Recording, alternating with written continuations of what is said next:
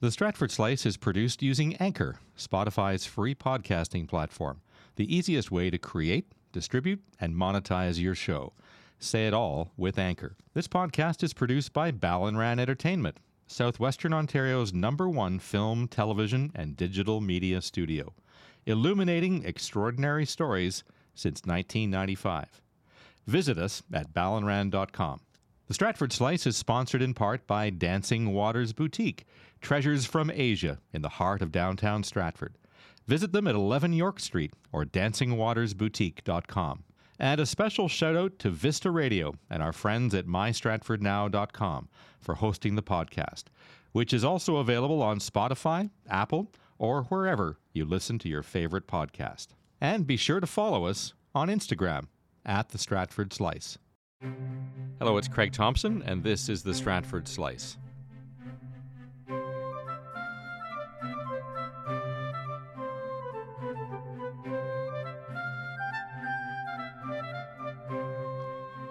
Today, a slice of chocolate.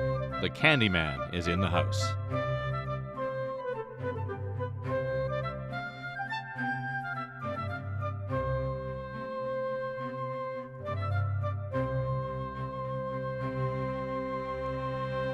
My guest today is Rheo Thompson, whose name adorns a business, but it is also his own name. Rheo Thompson, welcome to the Stratford Slice. Thank you very much, Craig, for having me. We should start off the top that you are not involved in the business that bears your name anymore. No, we sold our business at the end of December 2002, and we've never looked back. What's it like having a name so famous associated with chocolate that's also your name? You must be a well-known personality wherever you go. I am. It seems that wherever I go, as soon as they read my name, they say, "Are you the famous candyman from Stratford, Ontario?" And I answer yes, very sheepishly. Well, it's interesting. You and I are no relation. My name is Thompson. Your name is Thompson. We both spell it with a P. We're the wet Thompsons, as some people joke. But whenever I go elsewhere and say I'm a Thompson from Stratford, they say, "Oh, are you part of the chocolate family?" And I pretend that I am, and I present them a gift of chocolate. Well, it's very nice of you to continue. So when did you start in the candy business, Rheo? When I was 16, I took a part-time job after school at Olin Brown Candies on Wellington Street. And then when I was 18, finished school, I really liked the candy business and decided I'd stay on. And my long-range thinking was that we had 4 good seasons a year, being Christmas, Easter, Valentine's, and the summertime. So I would be employed 52 weeks of the year, which was good. And also that Mr. Brown was 40 years older than me, didn't have any family. I would maybe be the heir apparent to take over his store. And that was the start of me in 1959 in the candy business. Back in the day, every town and city would have a butcher, a baker, a candlestick maker, and even a candy maker. So candies were always part of most communities, were they not? Yes, they were. Just about every community had a small type of a candy shop. And it was quite apparent with Greek immigrants that they always either had a restaurant, a soda fountain, and they always made some candy. So is Stratford unique, or it was just because we became a tourist town in the 1950s that it became more popular? Because tourists love buying candies, don't they? They do, yes. Prior to the festival being here, we had Rankin's Candy Shop up on Ontario Street, and we had Olin Brown's. That was the only 2 we had. Now, what did you learn, like when you were going into the candy business? You had other career options or choices. What were you deciding between? I was fortunate that I was focused I took commercial at school. Didn't think I ever wanted to work in an office, and at that time, working after school, I really enjoyed the candy business. So I thought, I'll make it my career because people will always eat candy. And did you eat a lot of candy yourself? I did. How are your teeth? Quite well. My wife has a saying that if I come home bald or with false teeth, I'm out the door. So I take care of my teeth. What did you learn from Olin Brown about the art of making candies? And we're not talking just sugar candies, we're talking chocolates as well, right? Right. Well, we're considered what you'd call a full-time candy maker. That means that you'd make brittle,s hard candy, jellies, cream centers, and caramels. And then you would also dip nuts, fruit, and the fruit you would candy that yourself with orange peel, lemon slices, apricots, and I learned how to do all that. And the other nice thing about when I was learning the candy business, there was a lot of elderly people who had gone through making candy, and they worked with their hands and had small pieces of equipment. So we were able to, when we started our business in the basement of our home, I was able to employ all those skills that I'd learned by hand, where today most people would start off using big equipment. How did you decide to start your own business after the Olin Brown experience? Well, when Olin Brown sold out, I said to myself, I learned to make candy to better myself, not anyone else, so I left. And then my wife and I thought we'd like to try and start a candy business, but we found out in a big hurry that it didn't matter how great a candy maker you were, if you haven't got the money, you don't get started. So I did odd jobs from, we'll say, May 1969 till early November. And then my wife and I said, maybe we should try making candy at age 25 rather than wait till we're 50 and say, I wish I would. And at that time, there was very few places in Canada that you could ever buy used candy equipment. Now, my brother, he was living in Boston, and there was a used candy equipment company there. I phoned him. He sent me a stove, some candy cutting equipment, some small tools, and a candy stove. And we thought, we'll try this, and we'll do this in the basement of our home at 32 Glastonbury Drive. And then my wife's brother-in-law, he was very handy. He came over and hooked up the gas stove. Had a friend from Chris Craft. He managed to make me a water-cooled table. And then we thought, where else would we sell this candy? Where would we start? Well, we looked out the door and said, there's the farmer's market behind our house. Let's go over there and set a booth up. We went over there. We rented a booth on Saturday, December the 6th, 1969, 3 foot by 3 foot, 50 cents. At the end of the day, we'd sold all our candy. Next week, we doubled our size, and we were selling just fudge and peanut brittle.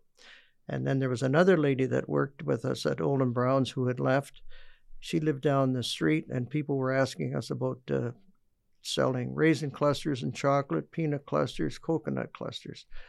And she said, you know, I could dip some chocolates at my house. Now, she's just down 3 blocks. So we said, well, we'll do that. So the next week, we doubled the size and had 6 feet by 3 feet at a cost of $1. And we had the chocolate supply, and that was how that started. Was Olin Brown still in business? He'd sold to somebody else? They had sold to someone else, but unfortunately they didn't have a candy maker. So they fluttered around for another 2 years, and finally they closed the doors. And then in December of 1969, we were at a cocktail party. We met a fellow named John Sinkler, who was just opening up his new drugstore after he had a fire. And he said to Sally and I, would you two, he called us kids, consider coming into our place to sell some candy? He said, I have the display counters, everything on the main floor. I have 1,000 square feet in the basement that you could use for manufacturing.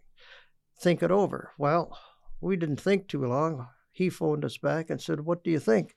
And we said, we don't think we could afford it. He said, no, wait a minute. You didn't hear the rest of my story.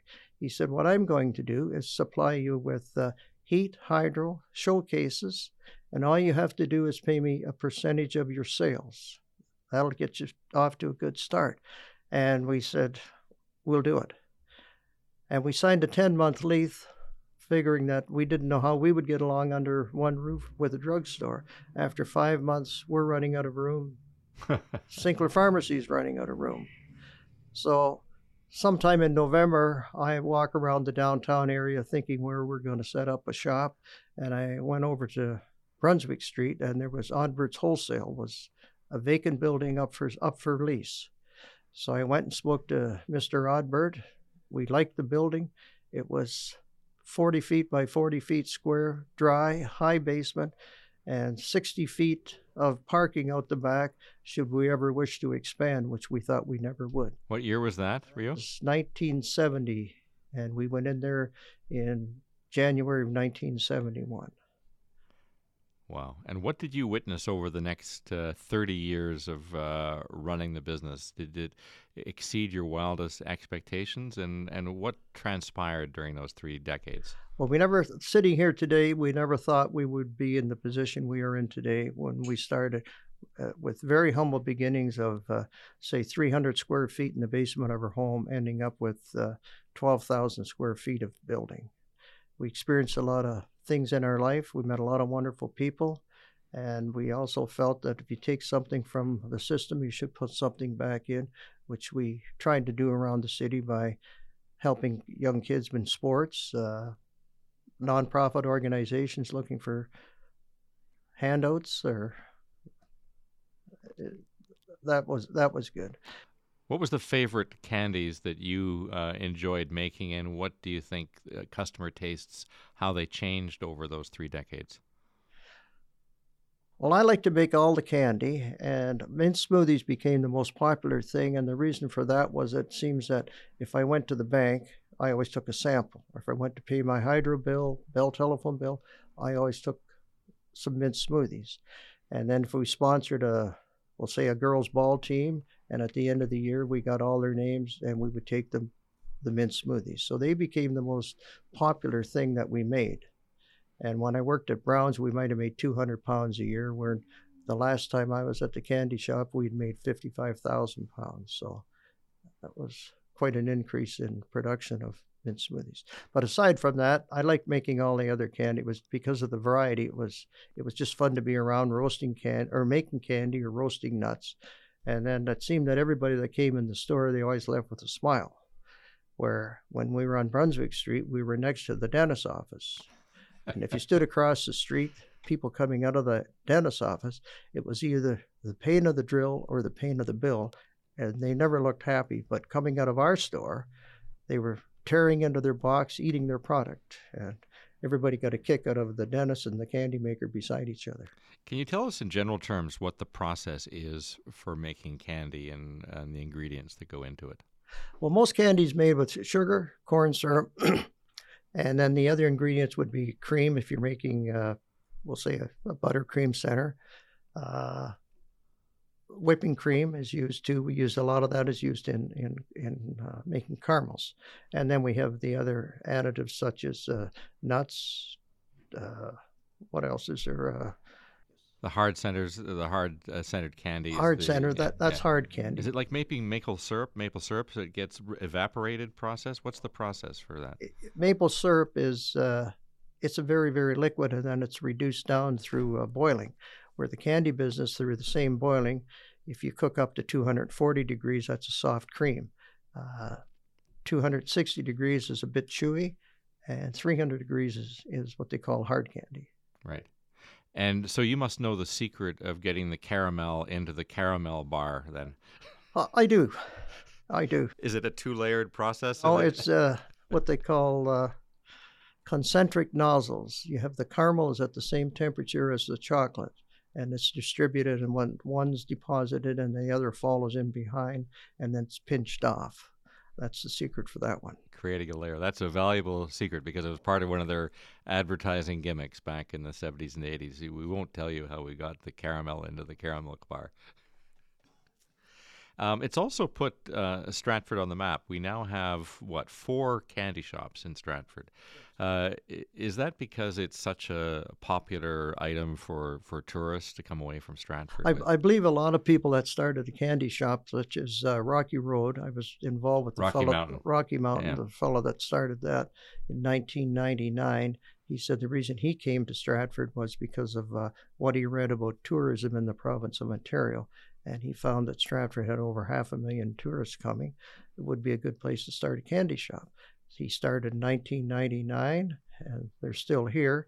And then there's a little girl over on York Street. She's a friend of mine. She specialized in just making peanut brittle, and now they're selling ice cream. But she started sometime in the... That's Jen and Larry's. Jen and Larry's, yeah. And there's a candy shop on the York Street as well that's bringing candy in from Europe and pre-made candy. They're not making it locally, but they're bringing imported candy from different countries. Yes, they are. And then we have the other chocolate shop, chocolate bars as well. Yeah. So a visit to Stratford isn't complete without doing the rounds of the candy shops. Well, they have the advertising out now, the chocolate trail. So I guess that takes in all of the candy shops. How does it feel to be one of the pioneers of that in Stratford? Uh, well, it feels good, but I try not to let it go to my head that I still like to be as humble as you can to people. Yeah. But chocolate's been very, very good to you. Very good, yes. No complaints at all. And does chocolate still run in the family? No pun intended. Uh, yes, it does. Our daughter, she and her husband opened a candy shop in Toronto, but they just have a manufacturing place, and they do most of their sales through the internet. What about the supply of the raw materials? Has that become a challenge in today's world, because the cocoa comes from other countries, obviously? Yeah, the main cocoa beans come from West Africa, and they are growing more now over in South America. But we never had any trouble getting supplies for chocolate. And the other nice thing about making your own product is you control your destiny, which I liked. And so let's talk about your family roots. So both my family, the Thompsons, and your family come from Northern Ireland at some point, but our paths diverged wildly. We came around the same time. My family settled elsewhere in Ontario, but yours came to the Stratford area. my father was a school teacher, and he started off in St. Mary's and ended up in Port Arthur. And then because my mother was from Northeast Hope, they decided that they better come back to Stratford in 1948, and that's how we arrived here from Port Arthur, Ontario, and been here ever since. But tell me about your the branch of the family from St. Mary's that were involved in prohibition activities.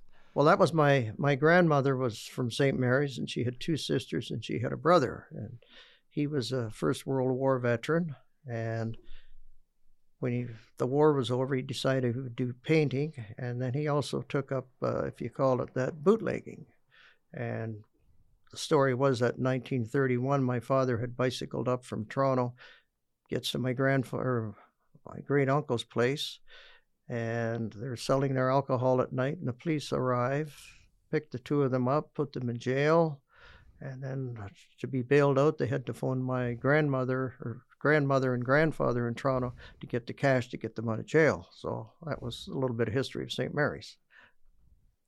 And what other sort of great family stories do you have about your connection to Stratford since the 1940s? Obviously, a lot of things have happened over the last 80 years. Can you elaborate on that?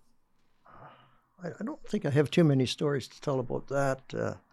I do remember in the candy business that we had a fellow come up from the Hamilton Spectator saying that he was here not mainly for the Shakespearean Festival, but for the candy shop where he was in there buying. When the festival was in its infancy, and I guess growing through the 60s and 70s, what did you notice about the people coming into Stratford and how tourism was growing? Well, we noticed that there were, I'll use the term, a very classy type of person coming in, always well-dressed, well-mannered, and they just seemed to love coming to Stratford, and they were well-received when they came here. We had a nice park system. At that time, we had the fire hall was downtown. You'd see the firemen. They were very polite, popular with the tourists. Same with our police department. We had officers on the street, and they were very helpful. And all the merchants downtown, too, they really enjoyed the tourism aspect. How have you sort of witnessed the transformation of Stratford? I moved to Stratford in the late 1960s, and I think you could count the number of restaurants and hotels on two hands. There really weren't very many. And now look at the plethora of all sorts of experiences in Stratford. Well, we noticed a big increase in the restaurants, and that has to do a lot with the chef school that's in Stratford. That's helped out quite a bit. Hotels, motels, we haven't seen a great deal of them, but we have noticed an awful lot more Airbnbs and bed and breakfast places, which is good. Tell us a bit more about the chocolate trail. Have you been on the chocolate trail yourself? What does it involve? How do you go on the trail? Well, you just kind of walk in the door and have a look around. If you get the right clerk, you could say, I'm on the chocolate trail. They'll give you a sample and Then you go to the next store to see how that works out, and you do the comparison yourself, eating this person's product and the other person's product, and then draw your own conclusions, what you think is best. Now, your name will always be synonymous with chocolate. How does that make you feel? Because your name will live on. It's something that will be. It's rather rewarding to think that you started with nothing in the back of or in the basement of a house, and here you are today. That your name's well known, just quite a ways away. It's a main export of Stratford, isn't it? And do you yourself enjoy chocolate, or how much do you partake? I still like chocolate. In fact, the other day we had some Easter bunnies left over, so I remelted them, went and bought some roasted almonds and made some almond bark, which I have at home today, which I'll probably eat by the rest of the week. Good. Well, Rheo Thompson, it's been great to speak to you and learn a little bit about the history of how you got involved in the candy making business. So thanks for stopping by. Thank you very much for having me. The Stratford Slice is produced using Anchor, Spotify's free podcasting platform, the easiest way to create, distribute, and monetize your show. Say it all with Anchor. This podcast is produced by Ballinran Entertainment, Southwestern Ontario's #1 film, television, and digital media studio, illuminating extraordinary stories since 1995. Visit us at ballinran.com. The Stratford Slice is sponsored in part by Dancing Waters Boutique, treasures from Asia in the heart of downtown Stratford. Visit them at 11 York Street or dancingwatersboutique.com. And a special shout out to Vista Radio and our friends at mystratfordnow.com for hosting the podcast, which is also available on Spotify, Apple, or wherever you listen to your favorite podcast. And be sure to follow us on Instagram at the Stratford Slice. Our Stratford Slice team includes technical coordinator Matt Kropf, content coordinator Aidan Boyle, social media and communications Kismet Bond, and our graphic designer Deanna Aguilar. My name is Craig Thompson. Thanks for spending this time with me.